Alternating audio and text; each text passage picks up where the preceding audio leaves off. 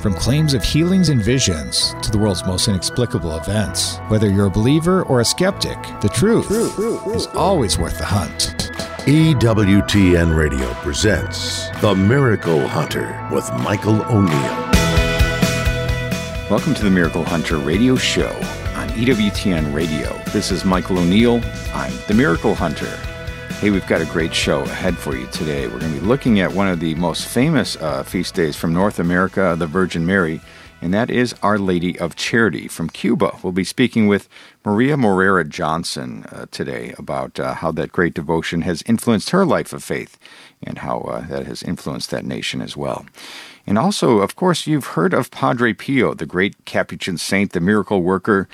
Did you know there's another Padre Pio, so to speak, another Capuchin who knew Padre Pio, who also was gifted with mystical phenomena as well, and that is Padre Domenico, whose death anniversary is this week. We'll be talking with his great nephew about some of the mystical phenomena that surrounded his great uncle, who's on the path to sainthood. Check out my episode of Explore with the Miracle Hunter this week if you actually want to find out about Padre Pio. Most Catholics know about this great miracle-working saint, but we'll be traveling on the program tonight, September 17th at 6 p.m. Eastern Time. The program Explore with the Miracle Hunter goes to San Giovanni Rotondo. We'll be looking to meet the man known worldwide for his healing miracles by location and exhibiting the wounds of Christ in the stigmata. Very timely, we'll be talking a bit about Padre Pio today. Check that one out to see some of the great things that saint is known for. And next week, on September 24th at 6 p.m. Eastern Time on Explore with the Miracle Hunter, we'll be going to the Italian city of Assisi. This gave rise to two of history's most celebrated saints. We'll be going to follow the trail of St. Francis, the first person to bear the stigmata, and St. Clare, his wonder-working follower. Going to Assisi was one of the most beautiful places I've ever been to. It was absolutely breathtaking, so we'll be showing you some of that footage in that program next week on September 24th. And of course, you can check out my series, They Might Be Saints, which airs on Fridays at 5 p.m. Eastern Time. On September 23rd, on Friday at 5 p.m. Eastern, we'll be looking at Montse Grasses, and we'll be examining the saintly life of this cheerful 17-year-old who faced cancer with extraordinary faith and joy, and she could be the first woman of Opus Dei to be declared a saint. And so that's next week, September 23rd at 5 p.m. Learn about Montse Grasses in the next episode of They Might Be Saints. You can also pick up the book They Might Be Saints from EWTN Religious Catalog, along with my latest book, Science and the Miraculous, How the Church Investigates the Supernatural. It's out from 10 Books, and you can get that at EWTNRC.com. So this week we're going to be looking at the 365 Days with Mary project, like we always do. We always find the Marian devotion of the day as it lines up exactly to the day's date. For September 17th, we've got the icon of the Mother of God, the unburnt bush from Mount Sinai in Egypt in the 3rd century. And the might-be saint of the day is Blessed Louis Alamond from France, who lived from 1380 to 1450. And the question of the week this week, we'll be trying to tackle this one. The question was, in all the apparitions you've investigated, to what extent is healing a key feature? We'll be trying to answer that one later in the show. Let's take a look at Catholic Pub Trivia. Each week I ask a trivia question and give out a prize to an emailer who writes in the fastest with the right answer. Last week we asked the question, who was the first person beatified on American soil? And that was Miriam Teresa Demjanovic of New Jersey. And this is a very recent beatification, of course, and you might wonder, what about all the other American saints who preceded her, or blessed, we should say? And in that case, those people have all been beatified under Pope John Paul II and earlier, when it was in Rome, and it was only under Pope Benedict and beyond that we've seen beatifications on the at the place where that person lived and died. So that was Miriam Teresa Demjanovic. She was one of the episodes of They Might Be Saints, one of my favorite ones, so check that one out when you get a chance. Now, this week's question, we're doing an interview with the great-nephew of Padre Domenico's great-nephew. And Padre Domenico, like Padre Pio, was a Capuchin friar. And so the question for this week is, what animal indigenous to South America is named after the Capuchin friars? If you think you know that answer and want to win the prize, send an email to Miracle Hunter. Go to miraclehunter.com and contact me that way. And answers and winners will be posted on the show page on miraclehunter.com. We need to take a short break, but when we come back, we're going to be speaking with Maria Moreira Johnson, author of Our Lady of Charity, How a Cuban Devotion to Mary Helped Me Grow in Faith and Love. We'll be talking about that incredible feast day of Our Lady of Charity in just a bit. Stay with us for that. Now, back to the Miracle Hunter on EWTN. Here's Michael O'Neill. Welcome back. You're listening to the Miracle Hunter radio show on EWTN Radio. This is Michael O'Neill. I'm the Miracle Hunter. And this past week, we celebrated a big feast day or anniversary. Of course, that is the birth of the Mother of God, Mary's birthday. And around the world, if you travel around the world, you'll see that some of the most famous devotions around the world are celebrated with big feast days and celebrations on September 8th in commemoration of Mary. There are other dates throughout the year as well, the Immaculate Conception and others, and the Annunciation perhaps, where we see other feast days. But September 8th is probably the most widely celebrated feast day around the world. And when we talk about miracles of Mary that have happened here in North America, one of the most preeminent ones is Our Lady of Charity, Nuestra Señora de Caridad del Cobre, from Cuba. And this is one that you'll see many times listed amongst the most famous titles of Mary, especially from North America, but in this half of the world. We're so excited today to be joined again by Maria Moreira Johnson. She's the author of the book, Our Lady of Charity. Welcome back to the show today, Maria. Oh, I'm so glad to be here. How are you? It's great to talk to you again. And this is a big feast day, of course. The birth of Mary and Our Lady of Charity from Cuba is also celebrated and for its own right as a great miracle and a meaningful title of Mary. Tell us, first of all, how did you get interested in Our Lady of Charity so much so that you would write a book about her? Well, it has everything to do with my heritage. I was born in Cuba, and so the image of Mary that I grew up with is Our Lady of Charity. And so, of course, we love our mother, and she's the title of our mother that I came to know and love. So it was a natural for me to write a book about her. Absolutely. It's so interesting. I think that many Americans do not know the title of Our Lady of Charity, and I think it's an important one. And it's one that's been recognized even by popes who have visited Cuba, for example. That image has been crowned and celebrated during papal visits. And of course, it's a title of great meaning for the Cuban people. Have you been to Cuba in the time of a festival or a feast day or a celebration of Our Lady of Charity? What would that be like? Well, Cuba is a communist nation, and the church is suppressed. So public displays are often not just frowned upon, but actually illegal. However, in 2012, which was the 400th anniversary of the three men who found this miraculous statue of Mary, there was a dispensation that was given, and there was a beautiful, beautiful procession all around Cuba with the original statue.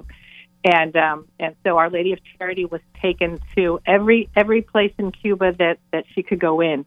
And the beauty of it is that this procession entered hospitals and entered prisons. And here's the big ticket item from this whole thing. That the Blessed Mother always leads us to her Son, Jesus Christ, right? That's right. Guess what they placed behind the statue of Mary? There was a monstrance with the Blessed Sacrament. So there was an enormous, enormous blessing. And it took about 3 years for this procession to go throughout the island. That is amazing. It was. And that was a miracle that rivaled the appearance of the statue. And if you don't mind, for your listeners, I'd like to tell the story of that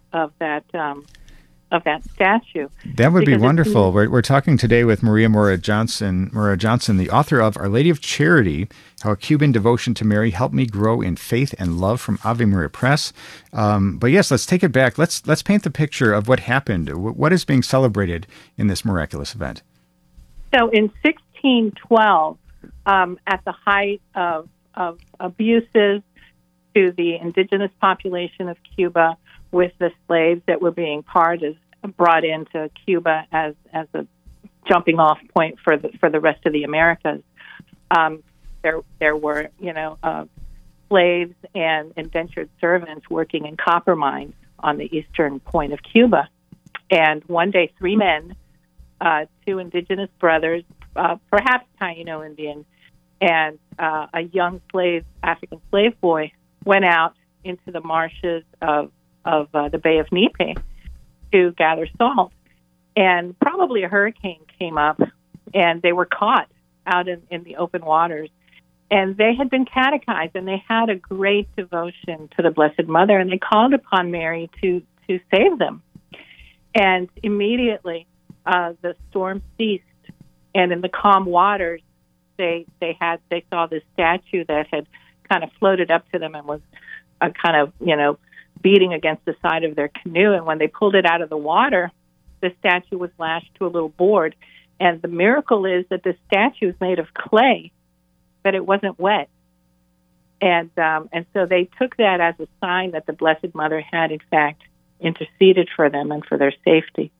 And so they took the statue back to Badajoa, a little town very close to where they were, and they built the very first shrine made out of palm fronds where they venerated the Blessed Mother. Amazing. And what has transpired since this miracle as far as a basilica or the devotion growing? What has happened after the discovery of the statue? Well, so the devotion to this image of Mary made its way down into the copper mines. And what's beautiful about this particular veneration of Mary is that she's kind of racially ambiguous. Because she's made of clay, she looks like whoever you want her to look like. She looks like your mother and my mother and anyone's mother. And so the veneration to the Blessed Mother as Our Lady of Charity just grew across the island. And in 1927, I think, they finally built the Basilica in Santiago, which currently exists and houses the statue. And it's a beautiful pilgrimage site. And what's wonderful about it is that it's built above the copper mines. So it's a constant reminder to us that Mary comes to her children in their time of need, the most oppressed and the most in need of her. Wonderful. We're talking today with Maria Moreira Johnson, author of Our Lady of Charity, How a Cuban Devotion to Mary Helped Me Grow in Faith and Love. And for you personally, having this devotion as a young child and into your adulthood, it's still an important enough devotion that you would write a whole book about it. How does this devotion play out in your life of faith? Well, I think it's a great devotion for the times in which we live, and I really wanted to share her story with the rest of the North American brothers and sisters, and actually the world, because this particular image of Mary is unique, because in it we see both the incarnation and the passion. If you look at the statue of Our Lady of Charity, she's holding Jesus under her heart in her left hand, but in her right hand she's carrying a cross. And I think that when we look at images of Mary, we see, a rosary or flowers or any number of objects that she might be carrying. But I think that this is the one image that has the entire gospel in it. That's incredible. We're talking today with Maria Moreira Johnson about Our Lady of Charity. And for people who pick up your book, what is your hope for, they'll learn the story of Our Lady of Charity, but what are they going to take away from it as far as bringing Mary under this title into their own lives? Well, I think that the fact that she came to her children when they were, in a storm is just so perfect for our times. I think everything is a storm socially, worldwide. We have so many things happening in our world today that she is a beautiful safe harbor for us to put our hopes and our dreams and our fears, into her arms, where she'll cradle us like she cradled the baby Jesus. Wonderful. And for people who want to pick up this book or find out more about you and your work, what's the best place where people can go? Well, you can get the book. I prefer that you look for Catholic vendors, but you can buy it directly from Ave Maria Press. It's also on Amazon, and you can learn more about me and the things that I'm doing at my website, mariamjohnson.com. And tomorrow, I will be launching season 2 of my podcast, Badass Saints and Extraordinary Women, and it will feature the story of Our Lady of Charity. So I hope that you'll tune into that. Wonderful. Well, that's exciting news. We'll have to have you back on the show to talk about that podcast and see how it's going. I love the title. That hopefully inspires some people to tune in. We've been talking today with Maria Moreira Johnson about her book, Our Lady of Charity: How a Cuban Devotion to Mary Helped Me Grow in Faith and Love. Thank you so much, Maria, for joining us on today's program. It's a pleasure. Thank you. God bless. That was Maria Moreira Johnson, author of the book, Our Lady of Charity: How a Cuban Devotion to Mary Helped Me Grow in Faith and Love. That's from Ave Maria Press. Perfect timing to talk about this with the feast day of September 8th, just in our rearview mirror. We need to take a short break, but when we come back, we're going to be looking at the question of the week. Stay with us for that.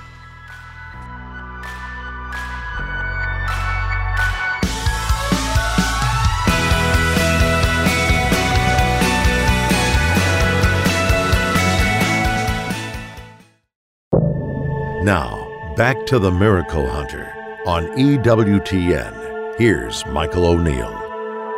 Welcome back. You're listening to the Miracle Hunter radio show on EWTN Radio. This is Michael O'Neill. I'm the Miracle Hunter. Hey, I love getting your questions. People write in from around the world with questions about miracles happening in today's world and those that have happened centuries ago. And one question that I got recently from Jennifer, she asks, in all of the apparitions that you have investigated, to what extent is healing a key feature? Why do you think this is so? Well, thanks, Jennifer, for that question. And it's an interesting one. I think that the question probably implies if Mary is truly is appearing in a place, doesn't it only need to be shown that Mary is appearing, not that there are healings that are happening as a result? And one of the interesting things is that healings are commonly associated with apparitions, most famously at Lourdes, those 1858 apparitions where Mary appeared 18 times to St. Bernadette Soubirous there in Lourdes in France. And one of the things, at least it listed in the Vatican's official 1978 rule book, the norms for the congregation in proceeding and judging alleged private revelations and apparitions, they talk about the good fruits of a true apparition. So we'll see things like conversions of people, the return to the sacraments, the life of faith that grows, and the good fruits such as healings. And so when the Congregation for the Cause of Saints, and most specifically the local bishop who initiates the investigation before it even gets that far, one of the things that they look at is to make sure that the visionary is of sound mind, that the messages that they're claiming to receive match up to church teaching, that there's no contradiction between church dogma and the things that are being purportedly proposed by a vision of the Virgin Mary. And they also look at things like healing miracles. And so that's an important aspect, that there are these good fruits that come from that. And one of these good fruits is considered to be healings. And so places like Lourdes most famously, or even like Champion, Wisconsin, that those 1858 apparitions to Adele Bryce, the Belgian farm worker here in the United States, they look at the healing miracles that have sprung from that location. And oftentimes there's a commission that goes into looking at those healing miracles as well. Even one of the new episodes of Explore with the Miracle Hunter, Bourang in Belgium, in 1932 apparition that's recognized by the Vatican. They actually had a formal investigation into some of the miracles that were claimed at that site as well. So this is an essential part of a Marian apparition approval process to make sure that there are truly good fruits of that apparition. So thanks, Jennifer, for your question. And if you have a question for the Miracle Hunter, you can send me an email to miraclehunter@EWTN, or just go to my website, miraclehunter.com. Send me a message that way, and we'll be answers and winners, or the questions will be answered on the show next week. Let's take a look at the 365 Days with Mary project. We do this every week, where we look at the Marian devotion of the day that lines up exactly to the calendar date. You all know Fatima, May 13th, Lourdes, February 11th, or Guadalupe, December 12th, but believe it or not, there's a different other Marian devotion on each day of the calendar year that lines up to a feast day or a miraculous event or another commemoration for Mary under a title in which she's honored all around the world. And so for September 17th, today, we've got the icon of the Mother of God, the burning bush from Mount Sinai in Egypt in the 3rd century. And the story goes that there was a fire which was consuming several wooden buildings, and in the midst of that fire, an old woman stood in front of her house holding an icon of Mary, the unburnt bush. A witness happened to see her there and marveled at her faith. The next day he returned to the spot, and he was astonished to see the old woman's home completely unscathed by the fire, while all the other houses around it were completely destroyed. And this may explain why the Mother of God, under this title, is regarded as the protector of homes from fire. It is believed that the earliest icons of the unburned bush originated at St. Catherine's Monastery on Mount Sinai. And that's the Marian devotion of the day for September 17th, the icon of the Mother of God, the unburned bush, from Mount Sinai in Egypt in the 3rd century. For more information on this fascinating devotion, or any of the hundreds of other Marian devotions from around the world, you can go to the website 365dayswithmary.com, or you can go to the Facebook page, where you can join any of the 10,000 other followers who get a new title of Mary on their Facebook page each and every day.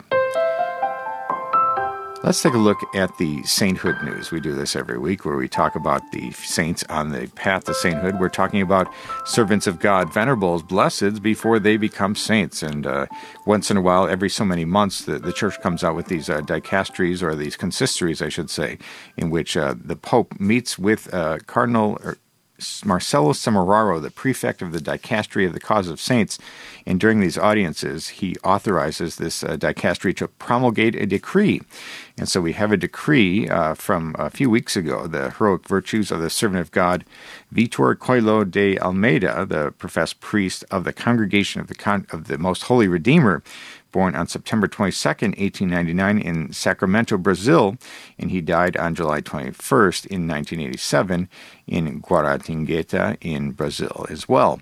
And so, according to the Congregation for the Cause of Saints website, he was this professed priest of this congregation, and he was animated by an extraordinary missionary spirit, and he loved being amongst the people. And he aroused various vocations and made numerous missionary trips with the statue of Our Lady of Aparecida, that is Brazil's most famous Marian icon, reaching different areas of Brazil. And so that is, we have a new venerable in our church, and that is Vitor Coelho de Almeida.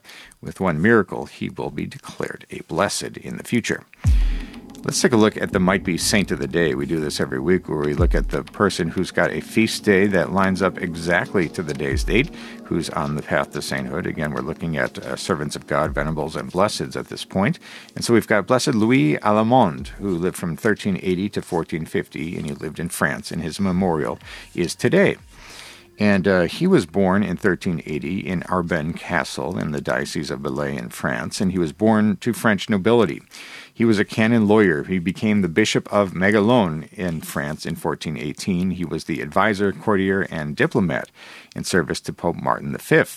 He became the Archbishop of Arthez in France in 1423, and he was created the cardinal priest of Santa Cecilia in 1426.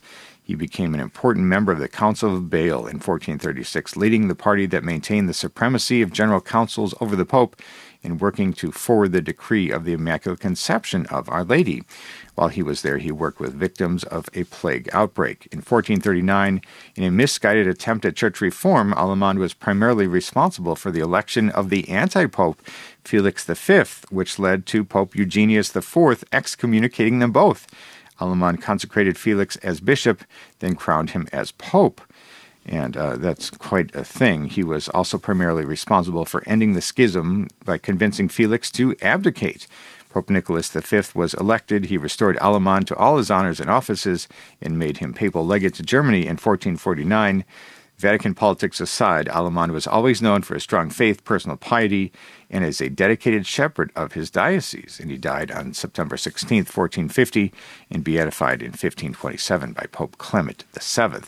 What an incredible path to sainthood for Blessed Louis Allemande, who lived from 1380 to 1450 in France. With one more miracle, he will be declared a saint. For more information on They Might Be Saints, you can go to the website, theymightbesaints.com, and you can tune into the program They Might Be Saints, which airs every week on Fridays at 5 p.m. Eastern Time.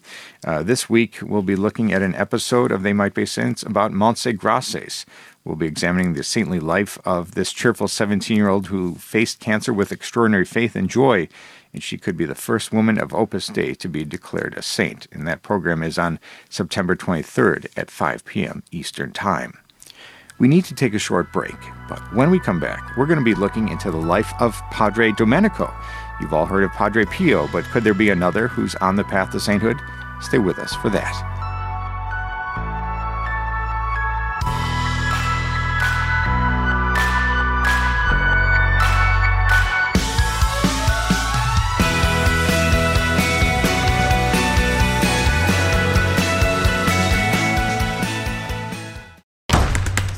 Now, back to the Miracle Hunter on EWTN. Here's Michael O'Neill. Welcome back. You're listening to the Miracle Hunter radio show on EWTN Radio. This is Michael O'Neill. I'm the Miracle Hunter. People who tune into EWTN may have seen my special on Padre Pio called Miracles of Padre Pio.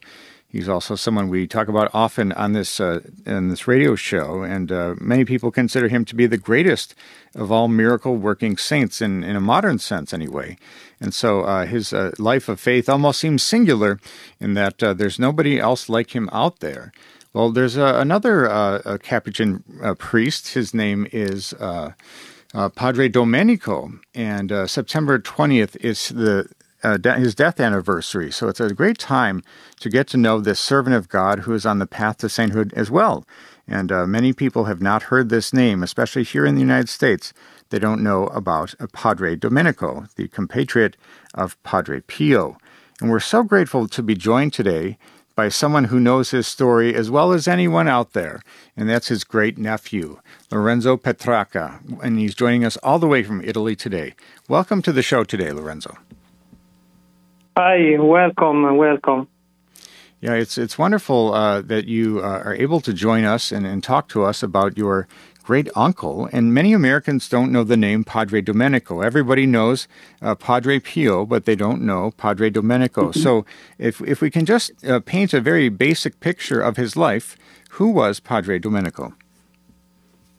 Okay, I am the great-nephew of Padre Domenico. And Padre Domenico da Cese was born Emidio Petracca on March 27 in 1905 to Caterina and Giovanni Petracca. Giovanni Petracca is my grandfather, and Padre Domenico was born in a small village of Cese in Abruzzo, in a region of Italy. Mm-hmm. And Padre Domenico, at the young age of 4, was diagnosed with infantile paralysis and was at the time and only child. His mother, Caterina, took the young child to the local church and desperately prayed to Mary, the Mother of God, placing him on the altar dedicated to her. And suddenly, Emidio began to move his legs. He was miraculously cured. But a very special episode is when Emidio predicted an earthquake. However, but no one listened to him. But on the following day, January 13, 1915, a catastrophic magnitude earthquake struck the Abruzzo region, killing a lot of people, including his 2 young sisters.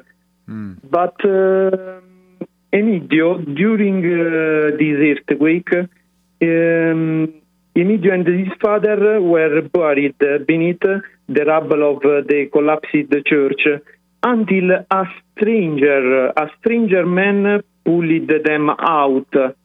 This stranger man, a lot of years after, Emidio would see the face of the stranger again.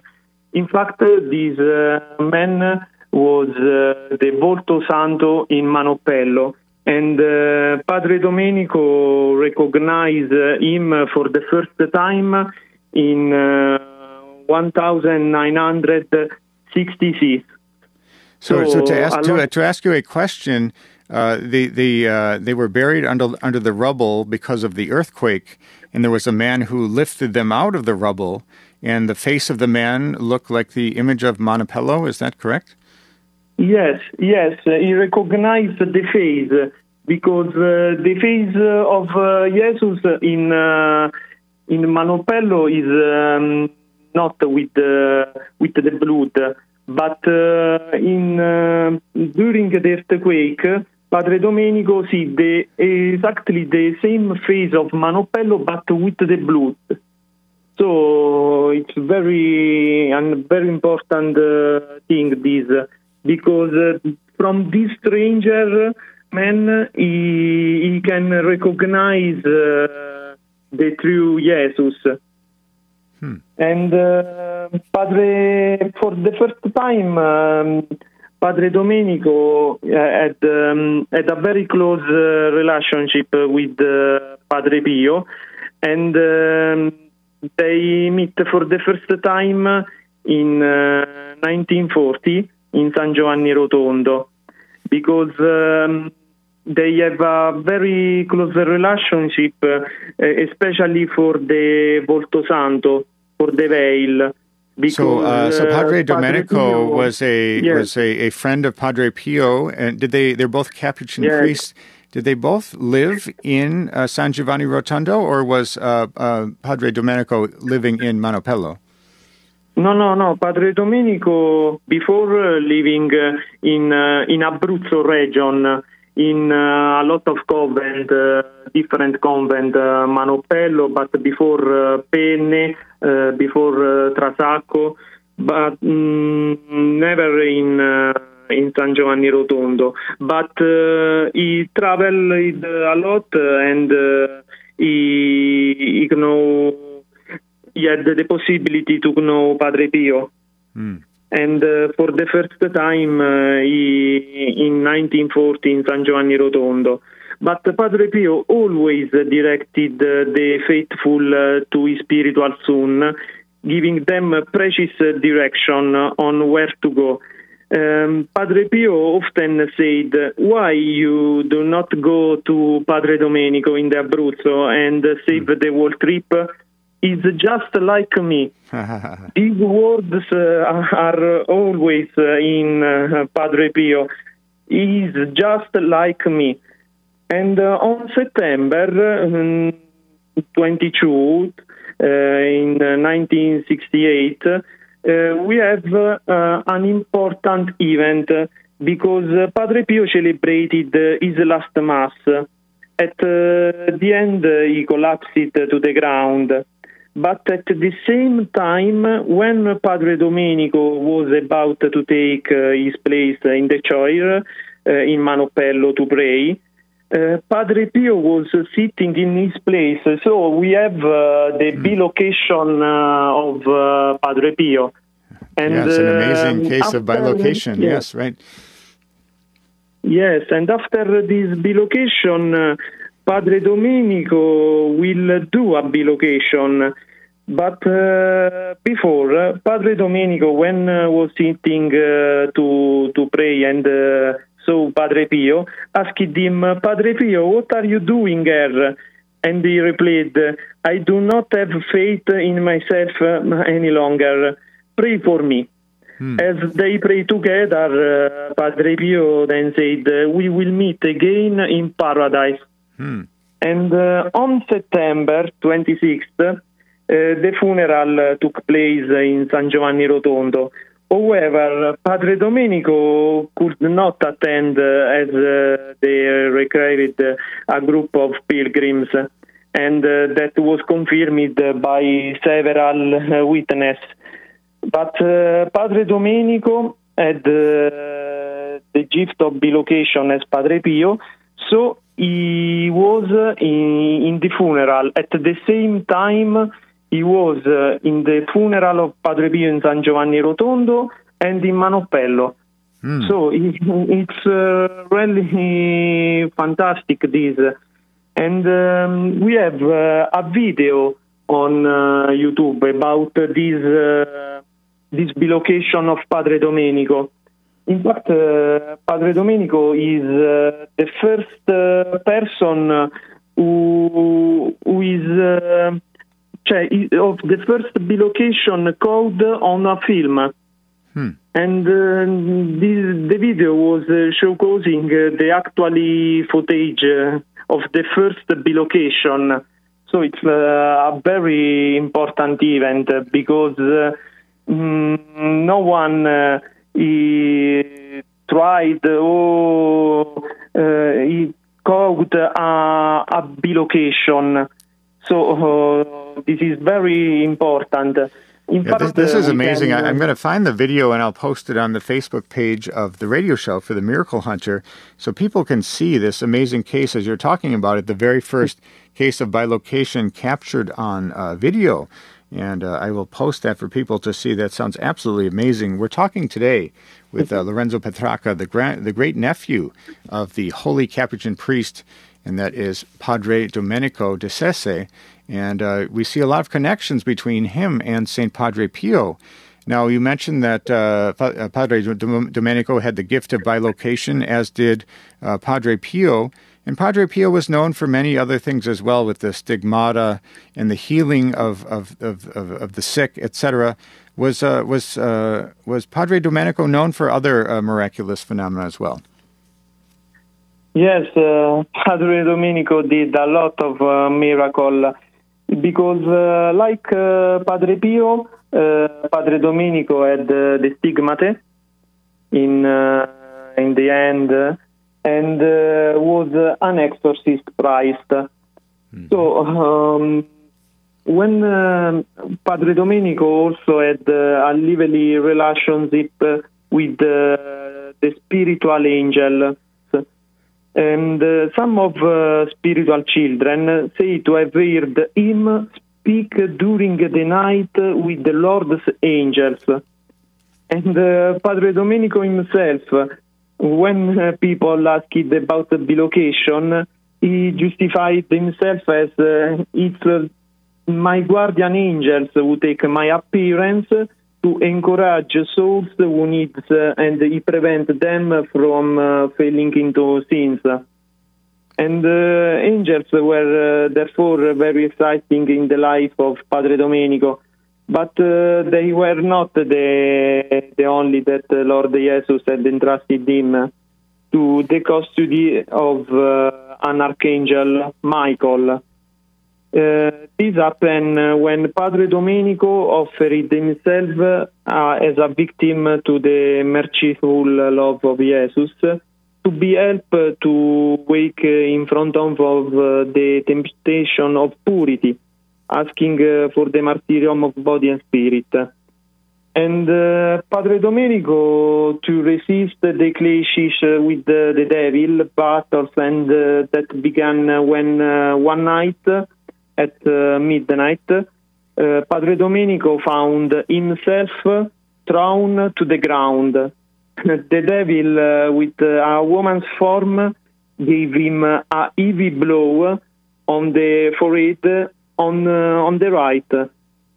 Padre Domenico lost consciousness and woke up only the following morning, finding himself on the ground with a large hematoma on his forehead, and a scar that will then mark him throughout his life. And in the picture, yes, in the picture of Padre Domenico, if you look careful on the right, on the forehead, a little up, you can see the scar. Oh, I see. And when Padre Domenico have clashes with the devil, he invoked Jesus to be freed, and San Michael immediately intervened by badly driving out Satan and giving a great help to Padre Domenico. That's amazing. So we're talking today with Lorenzo Petracca about some of the spiritual experiences of Padre Domenico, which were very similar to that of Padre Pio. And we're talking about some of these experiences with where he's fighting the devil. And as he prays to God, you see the St. Michael, the archangel, coming to his aid to intercede in this battle with the devil. So absolutely amazing, the experiences of Padre Domenico. And like his friend, Padre Pio. Padre Domenico is also being considered for sainthood at this time. He's a servant of God. Of course, that's the first of 4 steps in the canonization process: servant of God, venerable, blessed, and saint. And I'll ask you, Lorenzo, do you have any updates or any information about how his sainthood cause, the progress is going for him moving along to the next step of sainthood? Okay, yes. Padre Domenico currently rests in my family tomb in Cese, Italy. The canonical process was opened by the Holy See in 2013, and in June 2015, the Congregation for the Cause of Saints gave the nil obstat for the beatification process of Padre Domenico. But for now, the beatification process is stopped, and because we need a lot of miracle from Padre Domenico. So now I would ask you and to all the people who listen this interview to pray a lot for Padre Domenico, because who all need a miracle of intercession can pray for Padre Domenico, and I am sure that Padre Domenico will take care of all of us. And if Padre Domenico will do a miracle, and now, because the miracle before are not considered, but if he do a miracle now, the beatification process can go. But for now, is stopped. And we have me and my dear friend Tamara Kaplash. We have a group on Facebook for Padre Domenico prayers. Wonderful. And the group names on Facebook is Padre Domenico da Cese Information and Prayers.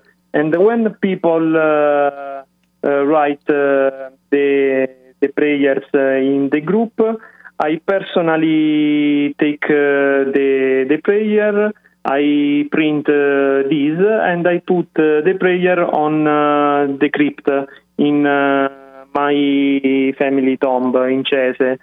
Wonderful. When Padre Domenico rests, yes.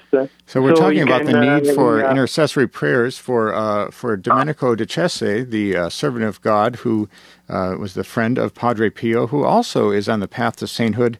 As a servant of God, he is looking to move him along to venerable, blessed, and then saint, and intercessory miracles are what are needed. So for people who are interested in learning more about this incredible future saint, this man very similar to Padre Pio, they've set up a Facebook page, Domenico da Cese, where you can load your prayers to that Facebook page, and then they get printed out and put on the actual tomb, the family tomb of Padre Domenico, and those prayers are given to him in that way.